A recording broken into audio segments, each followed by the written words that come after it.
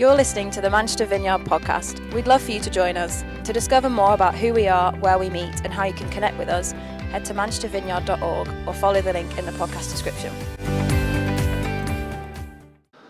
Well, guys, good morning. I'm Paul, for those of you that are new in the room. I just wanted to start by saying something. I had a sense this morning. I want to ask some of you just to take a step forward. I don't mean physically, but I mean spiritually. I think we often say that there's the power of God is in the presence of God, and it is. And you will have known and sensed the power of God in his presence this morning in worship.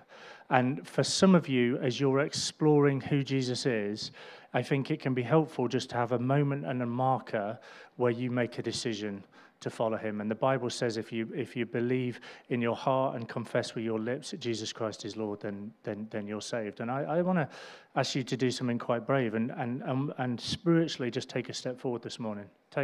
Make a moment to do the greatest thing that you'll ever do, and we'll stand alongside you and celebrate. So at the end, I just say that as a number of people respond to various things, I want to encourage some of you to have the moment of a marker of making a decision to follow Jesus. And also to some others of you, I just want to say Alpha starts on Tuesday. Abby mentioned it. It's phenomenal what is currently happening. The amount of people who are exploring Jesus in us as a community and the wider community is quite something. One of the logistical challenges that the team are facing is being able to get people there who don't have cars.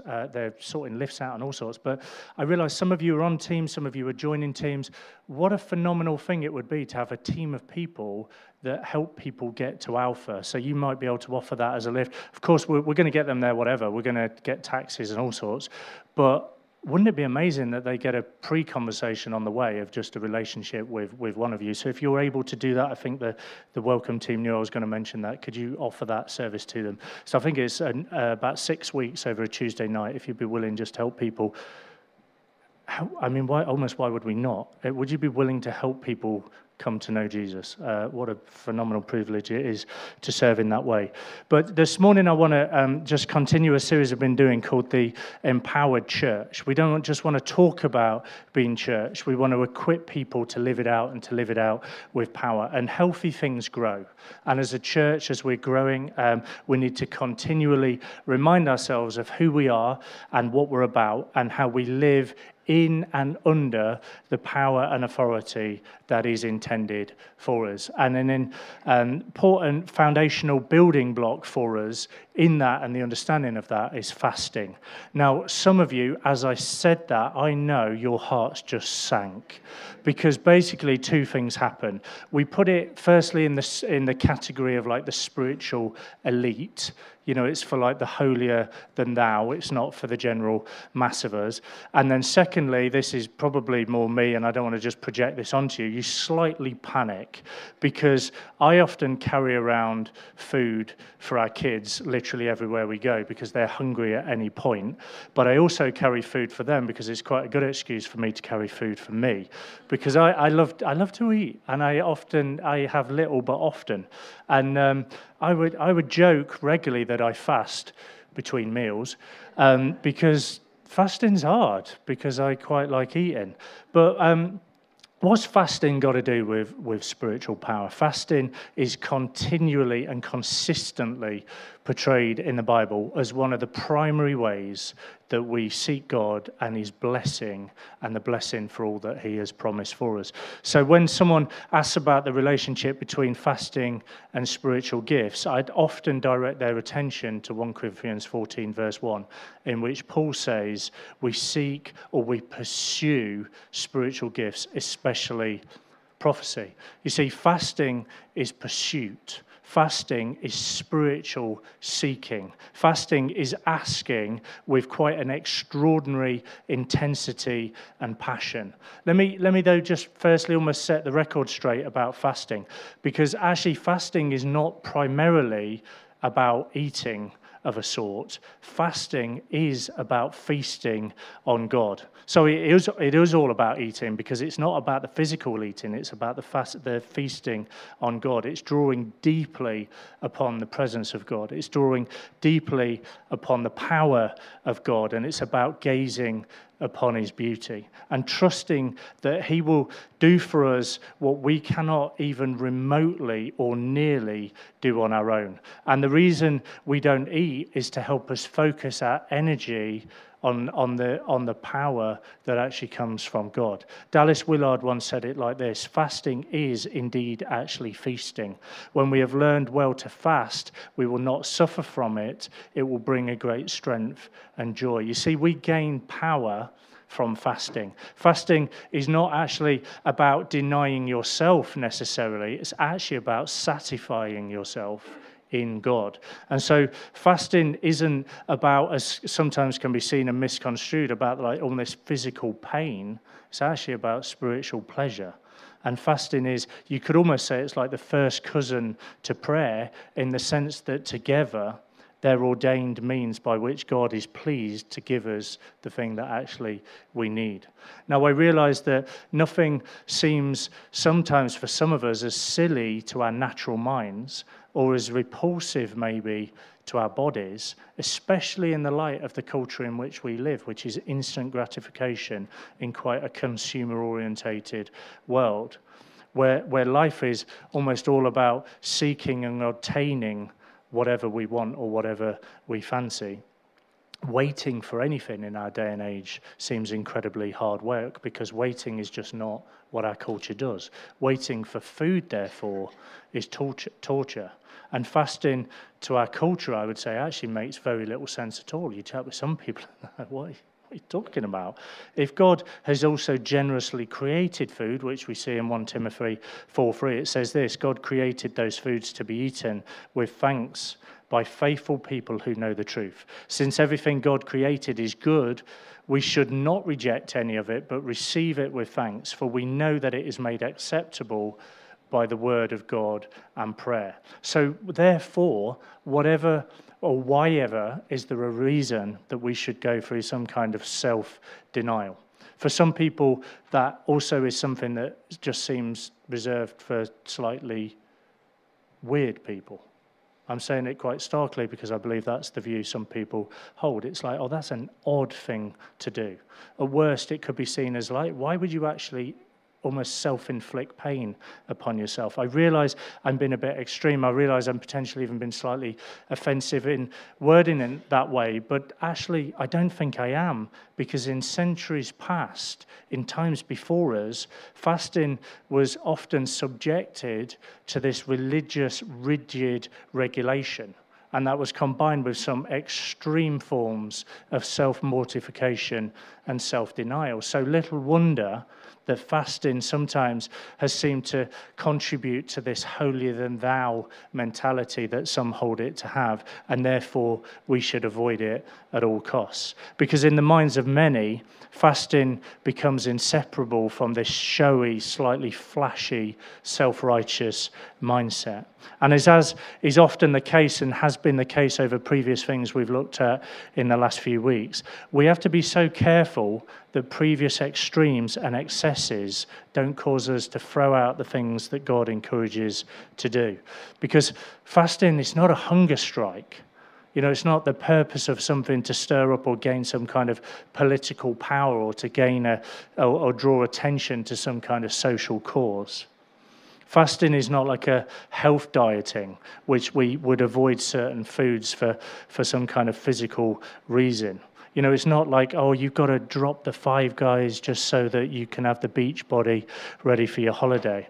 So what is it? What does the Bible say about fasting? Let's just have a quick look at a few things that I think it says quite clearly. Firstly is this: I think fasting is motivated by a deeper desire. Without doubt, there is a measure of physical pain and inconvenience if you like to eat, and you like to eat often. But it's not about the suppression of a desire.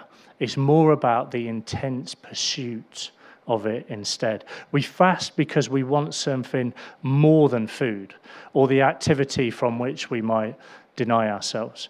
We say no to food or certain conveniences for a reason, only to fill ourselves with something far more tasty, something far more filling, and something far more satisfying. If one suppresses the desire for food, it's actually only because he or she has a greater and more intense desire for something more precious, something of eternal value. And therefore, I say without apology that actually fasting really should be seen as feasting, because it's about feeding ourselves on the fullness and all that is secured for us in Jesus. Fasting softens our hearts to experience the presence of God, and it expands the capacity of our souls to hear his voice and to be assured of his love and to be filled with the fullness of joy. What you don't eat, and actually how long you don't eat for, or whatever activity it might be that you deny yourself of, isn't actually the predominant thing or even the focus. What you do eat, spiritually speaking, is critical. We want to be people that feed on God, that we don't simply taste, we don't simply nibble, we don't simply snack. Actually, we learn what it is to really feast on him and seek him. Just practically, I would also say part of this is just a time issue. If you take something like eating out of your calendar or your rhythm of life, it frees up a significant amount of time to cry out to God, to focus on him and to worship him. And we invite him to fill us up in new ways, in new measures. That's kind of how Ephesians 3:19 says this: may you experience the love of Christ, though it is too great to fully understand. Then you'll be made complete with all the fullness of life and power that comes from God. We lay open our heart before the Lord, and we say, we long for more of you. Would you search us? Would you stretch us? Psalm 139, verse 23, search me, O God, and know my heart. Test me and know my anxious thoughts. Point out anything in me that offends you, and lead me along the path of everlasting life. I think that verse in itself, but so often, this is almost like a repentance thing. Point out in me anything that offends you, O Lord. When do we last ask God that? To point out the stuff in me that is offensive to you, that I might deal with it. This is about feasting ourselves on the Lord and seeking more of him. This one, some of you will love this. This one kind of makes me laugh. This way my mind's wired. But John 4:32, Jesus replied, I have a kind of food you know nothing about. Okay, park that in your mind. This is what the disciples say. Did someone bring him food while we were gone? The disciples asked each other. I see so much of myself in their way of living. Jesus explained, my nourishment comes from doing the will of God who sent me and from finishing his work. Jesus is talking about a kind of spiritual food and nourishment that comes from seeking him. I love how the disciples are thinking. They're like, hang on, is he like having some kind of secret snacking that we're not aware of? Jesus is telling them, he's telling us, he's sustained by the strength of the Father. We're driven to fast by pleasure and delight of something far more than food. I love barbecuing. Literally, I love it. It's got nothing on this. This isn't like some kind of, Jesus, a snack. Jesus explained, my nourishment comes from doing the will of God who sent me and from finishing his work. Fasting teaches us this deep, deep, deep dependency on him alone. That's the first thing. The second thing is this. Fasting is not something you do for God, but it is a longing for God in grace and power to do everything for you. Fasting is not like an act of impressive willpower. It's a declaration, actually, of our weakness. It's a confession of our utter dependence on God and his grace. Our desire for spiritual gifts, our desire for the power of God to move in us and among us must always be driven by the urgency in us to help others in ways that we could never achieve. I find myself saying it so often. I can't actually help you You will have struggles and challenges in life, and I long to help you, but I can't. I can't solve your problems. I can't lift your burdens. I can't do any of those things, but I know somebody who can. And honestly, would it always be that we prefer and defer to him? Fasting is not a statement that food or other things somehow are bad, but actually that God is better.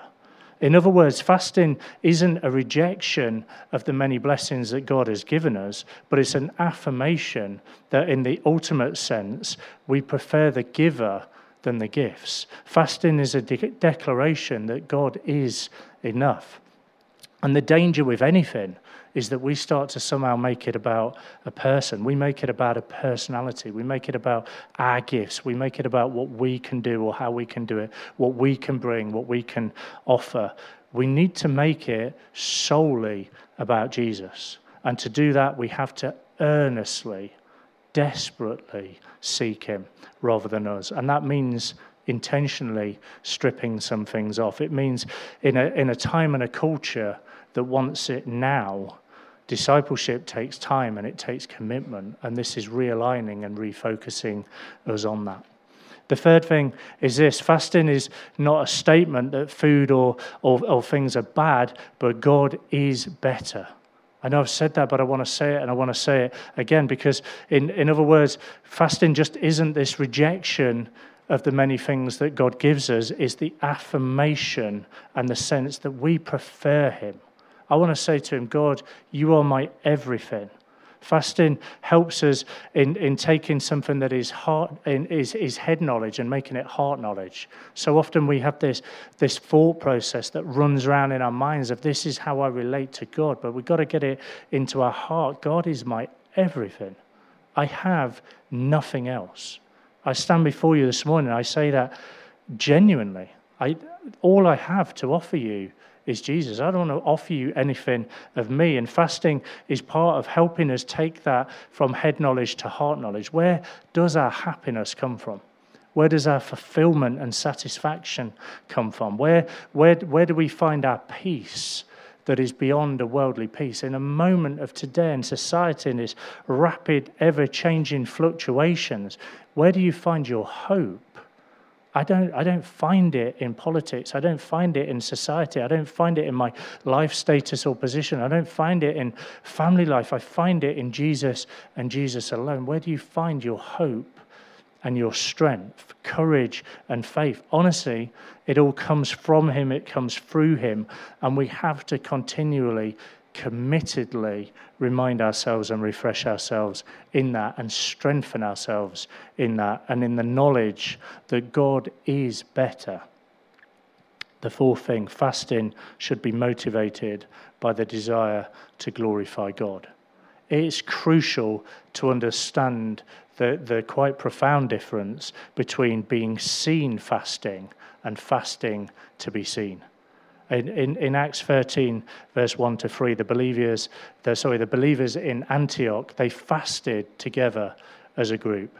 Clearly, they didn't believe that Jesus' warning about fasting to be seen by men in Matthew 6 prevented corporate fasting. When you fast as a group, it's kind of obvious others are going to know about it, but there's evidently something that isn't actually against Jesus' teaching. The church leaders at Antioch didn't take Jesus to mean that we somehow sin if someone knows that we're fasting, but that we sin if our motive is to be known for our fasting, so that someone might somehow think we're great or impressive. What then is the reward that God promises to give if our motive is to be seen only by him and to be done, this thing to be done in secret? Well, it says this, Matthew 6:18. Then no one will notice that you're fasting except your Father who knows what you do in private, and your Father who sees everything will reward you. Have you ever clocked onto that little bit, that part of this passage? He will reward you. God sees fasting and he knows that we're motivated by this deep longing in our hearts for him and for his purposes to be filled on earth. He knows that we're not fasting to obtain some kind of approval of people, and he sees that we're not acting out of strength to impress others with our own discipline, or even out of a desire to influence or to imitate somebody else, but that we've come to God out of weakness to express our desperation and longing and need for him, and that our longing, and in that he would manifest himself more fully in our lives, and that the joy of our soul and the glory of his name would be established and strengthened in us. And when he sees this, he responds. And what does he do? He responds by giving us more of himself and the fullness of all that we find. Jesus rewards us by answering the prayers that we pray. Matthew 6, 9-13, that his name would be hallowed, that his kingdom would come here on earth as it is in heaven. Surely God can and does give us things that we seek through fasting, be that spiritual gift, physical healing, guidance, whatever it might be. But dominant among the results of fasting is the exaltation of God's name and the expansion of his kingdom. This isn't a thing that is for us. This is about us finding more of him and glorifying him. The fifth thing is this: fasting opens our spiritual ears to discern God's voice and to soften our hearts to enjoy his presence. You see, the gentle words of the Spirit are more readily heard in times of fasting. God often grants insights and understanding into his will and purposes and the way that we might live that out more fully in our lives. Acts 13, 1-3, we see Saul, who became known as Paul and Barnabas, together with the church leaders at Antioch, seeking the direction of the Lord as to where they should go as a church in terms of ministry. I think it's one of the most profound passages you can reflect on, because their desperation to hear God's voice and to follow God's example will find no more appropriate expression than through bodily denial. And they turned away from the physical dependence of food, and they cast themselves onto the spiritual dependence of God. And it says this in verse 2. One day as the men were worshipping the Lord and fasting, the Holy Spirit said, "Dedicate Barnabas and Saul for the special work to which I've called them." So after more fasting and prayer, the men laid their hands on them and sent them on their way. Fasting became the occasion for the Spirit's guidance to be communicated to them. I don't want to miss the obvious casual link, actually, that Luke draws, because it was while or when or even because they were ministering to the Lord and fasting that the Holy Spirit spoke. I'm not suggesting that somehow fasting puts us in God in our debt, as if it compels him to respond to us. But God does promise to be found by those that diligently seek him with all of their heart. Jeremiah 29, verse 12, "In those days when you pray, I will listen. If you look for me wholeheartedly, you will find me, and I'll be found by you, says the Lord." People who are merely open to God rarely find him, but God postures himself to be found by those that wholeheartedly seek him. And fasting is a single-minded pursuit to know, to hear, and to experience God. If you don't want to play lip service for what God has for you, because I honestly don't, I don't want to play it for you, for this church, for this city. I want to see and know and experience the fullness of it. And if we're going to have the fullness, we're going to have to be desperate. We're going to have to be fully reliant. We're going to have to be people that have no plan B, no backup, and no safety net. We kind of can't have the mindset of, oh, actually, it'd be more comfortable if I didn't, or, oh, I might look a bit silly if I took that risk. There can be this tendency often for us to want to play it cool. It kind of looks better if I'm half-hearted, or, it's easier for me if I'm a bit non-committal, and, I don't want to be seen as like the spiritual kino. I've probably just coined a new phrase there, but we're don't quote that.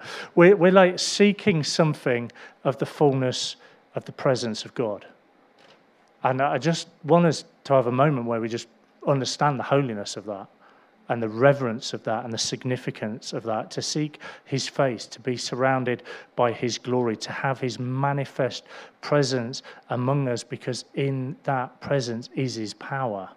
And we saw that and we felt that and we experienced that as we worship him. But what God said to them in the course of their fasting in Acts 13 changed the course of history. This revelatory word that was spoken in a moment of spiritual hunger for God's voice to fill the void left by human wisdom, the results were both immediate and long-term. And they're stunning. For prior to that incident, the church had kind of progressed little, actually hardly at all, beyond the eastern seacoast of the Mediterranean. And Paul had not yet taken missionary journeys westward to Asia Minor, Greece, Rome, and Spain, and neither had he written any of the epistles. And all of his letters were the results of his missionary journeys that he was to take and the churches that he was to plant. This occasion of them praying and fasting was a birthing moment of Paul's missionary journeys, and it led to the writing of 13 New Testament books. We deeply desire for God to move, as we sang this morning, in our time, in our day, in our city, in our neighborhoods, on our streets. And he always does it first as our hearts start to be postured towards him. It's not about missing the odd burger or like having this, oh, I feel slightly hungry, self-denial thing. I'm talking about deeply desiring the manifest presence of God and putting nothing and no one before it. And I guess my question to you personally and individually is, are you in for that? Is that what we're longing for? The final thing is this: fasting is a powerful weapon in spiritual warfare. Matthew 4, verses 1 to 11, I'm not going to read it because of time, but Jesus fasted to prepare for resisting the temptations of Satan. You know, fasting heightens our complete dependence on God and forces us to draw on him and his power and to believe fully in his strength. That kind of explains why Jesus fasted at the beginning of his ministry. It's important to note that as Jesus was standing on the brink of the most important public ministry the world has ever seen, what did he do? He chose to fast. Have you ever reflected on the eternal consequences of what transpired in the wilderness of Judea for those 40 days? Heaven and hell, you could say, hung in the balance. Had Jesus wavered, had he faltered, had he hesitated, all hope of heaven would have been dashed on the very rocks with which the enemy was trying to tempt him. And of the countless things that Jesus could have done, or maybe we now think could have or should have done, or what we think might have been the priorities for Jesus to have done to withstand temptation, who would have seen, who would have thought that being led by the Spirit to fast would be one of them? I just want to draw our eyes to the significance of that, because if we are even slightly inclined to dismiss the importance of fasting, I think we'd do well to remember that incident and the very real sense that our salvation is almost due to the fact that Jesus fasted. You may be wondering, are we commanded to fast? Am I in sin if I choose not to fast? Well, no, but the Bible assumes that you will fast. According to Matthew 6:16, Jesus almost simply takes it for granted, twice saying, when you fast.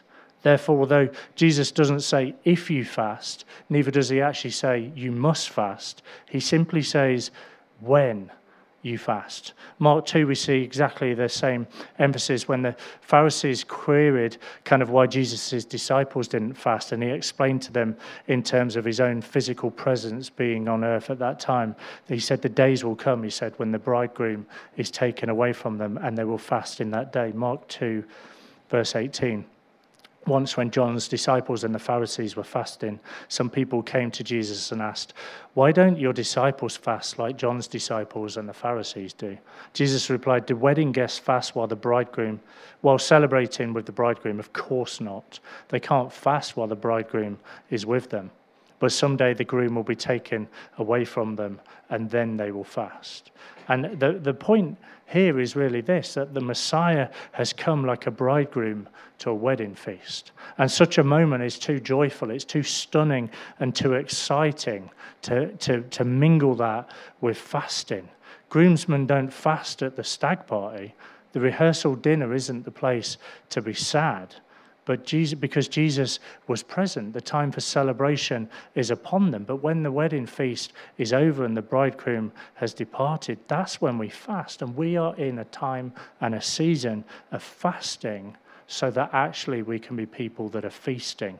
And we need to understand the importance of that weapon that Jesus kind of assumes we will be using, that is at our disposal. I just want to kind of round that off by just sharing a few things that I think would be helpful quite practically for some of you. I'm not trying to discourage the fasting of food, but I also wanted to say that is not the only thing that you can fast. And I realize for some of you that may be revelatory to you. We shouldn't feel pressure just to do what others are doing, and neither should we pressurize others to do what we might be doing or to judge others for it. But honestly, this kind of thinking is actually a really big deal, because I think fasting is often so susceptible to legalism. We've really got to guard our hearts on this one. We want to be a people that follow the prompting and the leading of the Holy Spirit and our consciences alongside that. And by giving you a few examples of what you might do, this can almost quickly get quite religious and legalistic. Equally, a number of you, I think it is helpful you do know it, because you need to be more fully equipped to understand and to step into it. So fasting food and drink is often the most popular, almost biblical expression of fasting.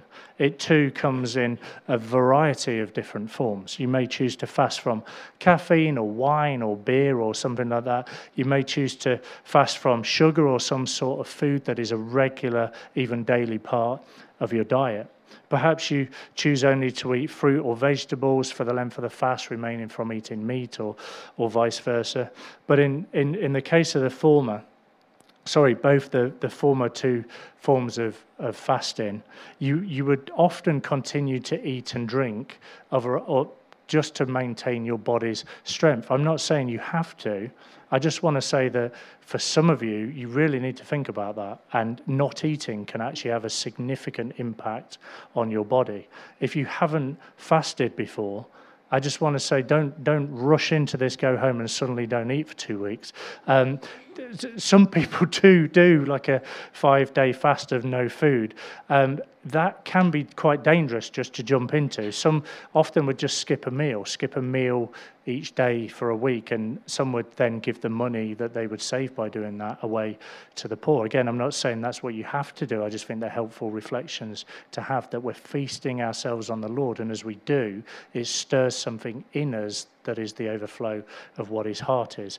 Again, this isn't so much about denying yourself food. This isn't about dieting. This is seeking the face of God and not just his hand.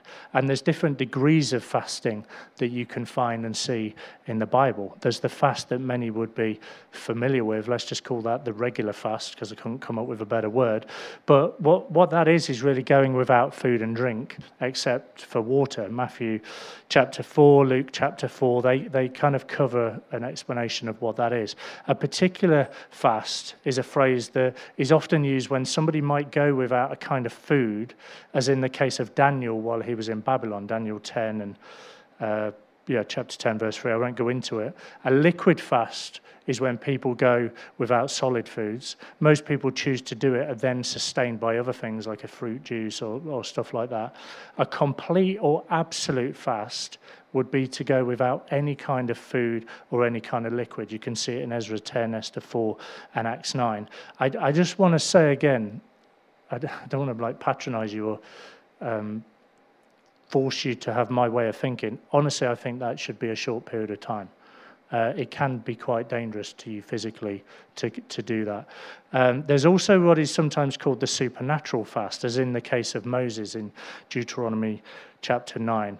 He went without both food and water for 40 days, enabling him to do so only by the miraculous provision enabled by God. Again, I do have faith and I stand in faith, but I think just to jump into that without any kind of medical wisdom, that shouldn't be done lightly. But you may wish to fast from all food or a particular meal each day. In other words, you may choose just to skip lunch for a day or, a day for the period of a week, or even dinner, or even breakfast. If you've never fasted before, be aware that in the early stages you can often feel a bit dizzy and have headaches. That's often part of just your body's cleansing, and that sometimes does pass with the passage of time. But please also make sure I realize I'm being very practical, but I hope that's helpful for some of you. When you break your fast, don't overeat. That can be the temptation of I've gone without food for a long time. Hopefully, you almost don't even have the sensation of fully going without food after time because you found yourself sustained by God. But certain foods after a fast can be remarkably appealing, but you can also hit your body incredibly hard if you go straight for a curry. But how long you fast, I want to say this is kind of up to you in the leadership of the Holy Spirit. Be sensitive to that. The Bible gives so many examples of fasts that lasted for a day or part of a day. Judges 20, 1 Samuel 7, 2 Samuel 1, Nehemiah 9. There's then also those that just lasted for a night in Daniel 6. There's 3 days of fast, which is Esther 4. I often think the one night fast that Daniel did in Daniel 6 can be appealing if you see it as just a denial of food, because I don't normally eat a meal in the night. So you're should I just deny myself? That's not the purpose. We're not trying to find a way out of it or a religious way of doing it. We want to be people that learn to feast ourselves on the Lord. There's a 21-day fast in Daniel 10. There's a 40-day fast that I mentioned in Deuteronomy 9 and 1 Kings 19. And fasts of unspecified lengths. You see it in Matthew 9, Luke 2, and Acts 13. But also, just to move it on from food, some of you will choose to fast other things. I give you a few reflections. It might be a form of technology, TV, Facebook, Twitter, email, Instagram. Again, all of them may not be a total fast. For some of you, it might just be a partial or some aspect of it. I've just found recently, you probably all known about this for years, but with focuses on the iPhone, I've recently set it up so that I don't get bombarded by things after a certain time in the evening. I just actually switch my mind off for certain hours of the evening. Now, I want to be quite clear. I found that's given me headspace that actually often I was robbed of, but I've not seen it as fasting. I've just seen that as having a healthy way of living and a balanced lifestyle. It's certainly helped me be more present with God and have more time and attention with Him. Equally, my motive wasn't actually to do that. It was more life balance. So some of you, as you withdraw for things, that we don't need to see it as a religious, I'm just trying to fast here. It's actually, how are you going to stir yourselves and find ways to feast on God? Some choose to withdraw from a certain activity that's become a regular part or rhythm of their lives, such as some kind of sporting event or social gathering routine, whatever that might be. Again, I'd say don't avoid small group. Of course, I'd say that, but I think it's important. But what is of crucial importance in both or any of those kind of understanding or reflections on fasting, that you're not simply refraining from something, but that you feel the time, the energy, the space that it's created that otherwise you wouldn't have had. You fill it with prayer, with Bible reading, with worship, and with living out your faith. The danger with all of this is that somehow we make it some kind of practice of denial, or we make it some kind of practice of like beating ourselves into submission rather than actually the pursuit of God and the release of his presence. And I just wanted to make that clear. And also that I think it's important to remember that some people, and you'll be in this room and therefore you'll have found this conversation particularly hard, you have to refrain from much of this because your diet and your dietary requirements and your health do not allow you to adjust what you eat or how you drink. Not just because you're like me and you love snacking, but actually there's a medical thing there. And there may be certain types of medicine that you can't stop taking, and it's really important that you don't stop taking it. If that's you, I guess I just want to say that don't change something that is dangerous. There's nothing to be ashamed of because you can't feast in regard to food and drink. Simply choose to do it in another way. And I know many of you have and many of you do. I remember a number of years ago now, I was gluten-free for 3 years. And it was in a time and a season where kind of nobody else really was. It wasn't even a thing like it is now. And there was no alternative. And when we came to taking the Lord's Supper, there was no alternative. And somebody said to me, you just need to have faith that the bit of bread you eat will not harm your body. And I found that a deeply, deeply uncomfortable comment that actually wounded me for quite a while because I felt like I was being almost denied access to something of the presence of God in what is a family meal and a family moment. And it became a spiritual barrier. I don't say that because in any way that's burdening me or I hold a grudge or that kind of thing. But I guess I want to say, don't let your inability to do something rob you of actually what God might have for you. This isn't about food and drink in any way. If that's what you've heard today, that's not what I'm trying to say. This is about heart and desire and seeking after his presence because God postures himself to be found by those that wholeheartedly seek him. And fasting is a single-minded pursuit to know, to hear, and to experience God. And I personally, I don't want to play lip service to what God has for me, for you, for this church, and for this city. We want to see and we want to step into the fullness of it. And to do that, we have to posture ourselves in desperation and longing for more of him. Why don't we stand together?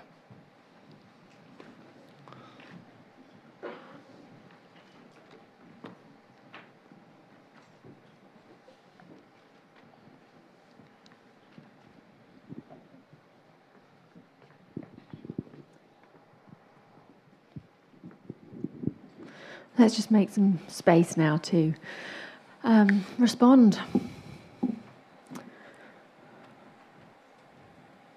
We love to welcome the Holy Spirit. We love to dwell in his presence. We love to be stirred and changed by him. So we're going to do that now. Why don't you just keep your eyes closed if you feel comfortable doing that. We're just going to open ourselves up to what the Holy Spirit might want to do among us. He'll have no doubt been stirring a number of you already from before you even arrived here, perhaps during worship, during the talk. His divine hand is always at work.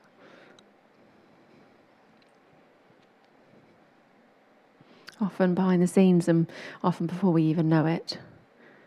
But let's open our hearts this morning to respond to him. Ask him, perhaps in your mind, Holy Spirit, what is it that you're doing in me right now? How can I respond? Thank you, Jesus.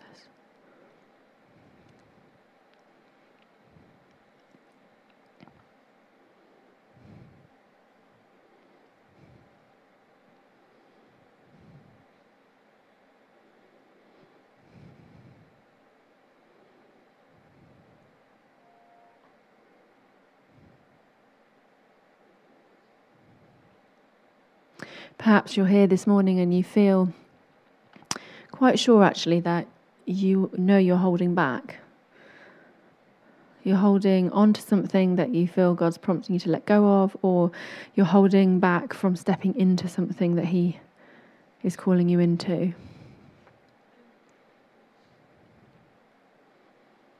I also wonder whether there's possibly within that like a cynicism that you're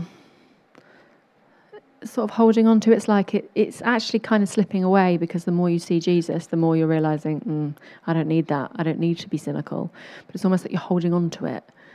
And I think there's an invitation this morning to just let it all drop at the foot of the cross. Come before God again and allow him to mould you.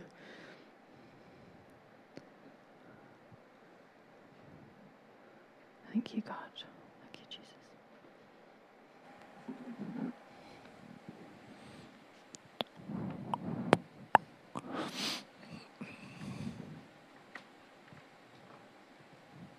Don't be distracted by anyone else. Let's just rest in the Lord. I kind of had the sense, I don't know if you've ever been for an eye test, and sometimes they blow like a puff of air into your eye to cause you to rapidly open it. I just felt for some of you, it's like there's an eye-open moment this morning. He just wants to quite quickly cause you to see more than you've already seen. I felt there was maybe a number of people in the room, actually, where you've got something missing physically. It's almost like, oh, you can't this because of that. And I just felt there's a real stirring of faith for that to be recreated, to be reborn. I felt as well, there's somebody on your left hand, your little finger right at the end is a continual pain and a numbness, and also it might be the same person, but slightly further down that left finger down the side as you move towards the wrist, you've just been it's like it has a throbbing pain and it's uncomfortable. I felt as well that there was someone with, I think it's in your legs. You just like regularly got like muscle pain. Is like this constant ache, and also just sensed quite strongly. I think the Lord just wants to deposit in some of you hope. It's like you have a missing or a robbed hope.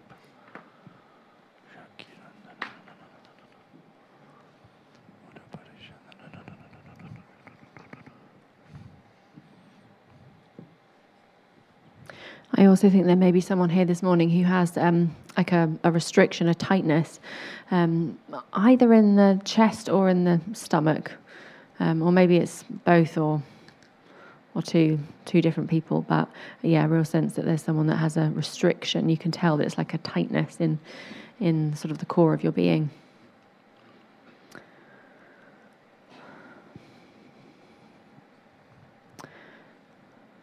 So we're going to make some space now just to respond to God. So if you'd like to receive prayer, if there's anything that, you just would really value someone coming alongside you and praying with you for, why don't you come out now to the front?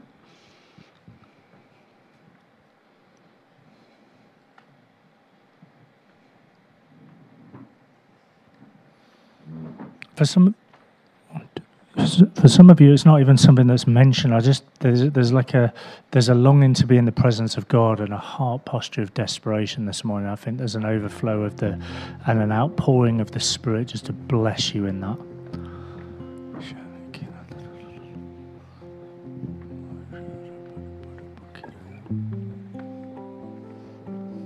I just reminded as well, I mentioned earlier, of some of you to give your life to Jesus for the first time. This is a beautiful moment to do that.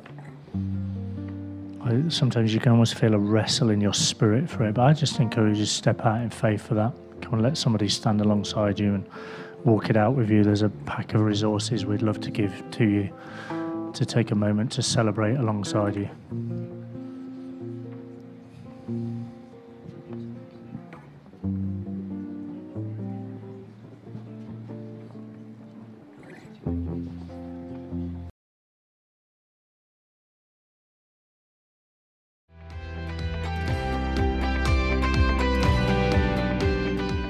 Thanks for listening. To find out more, head to manchestervineyard.org or follow the link in the podcast description.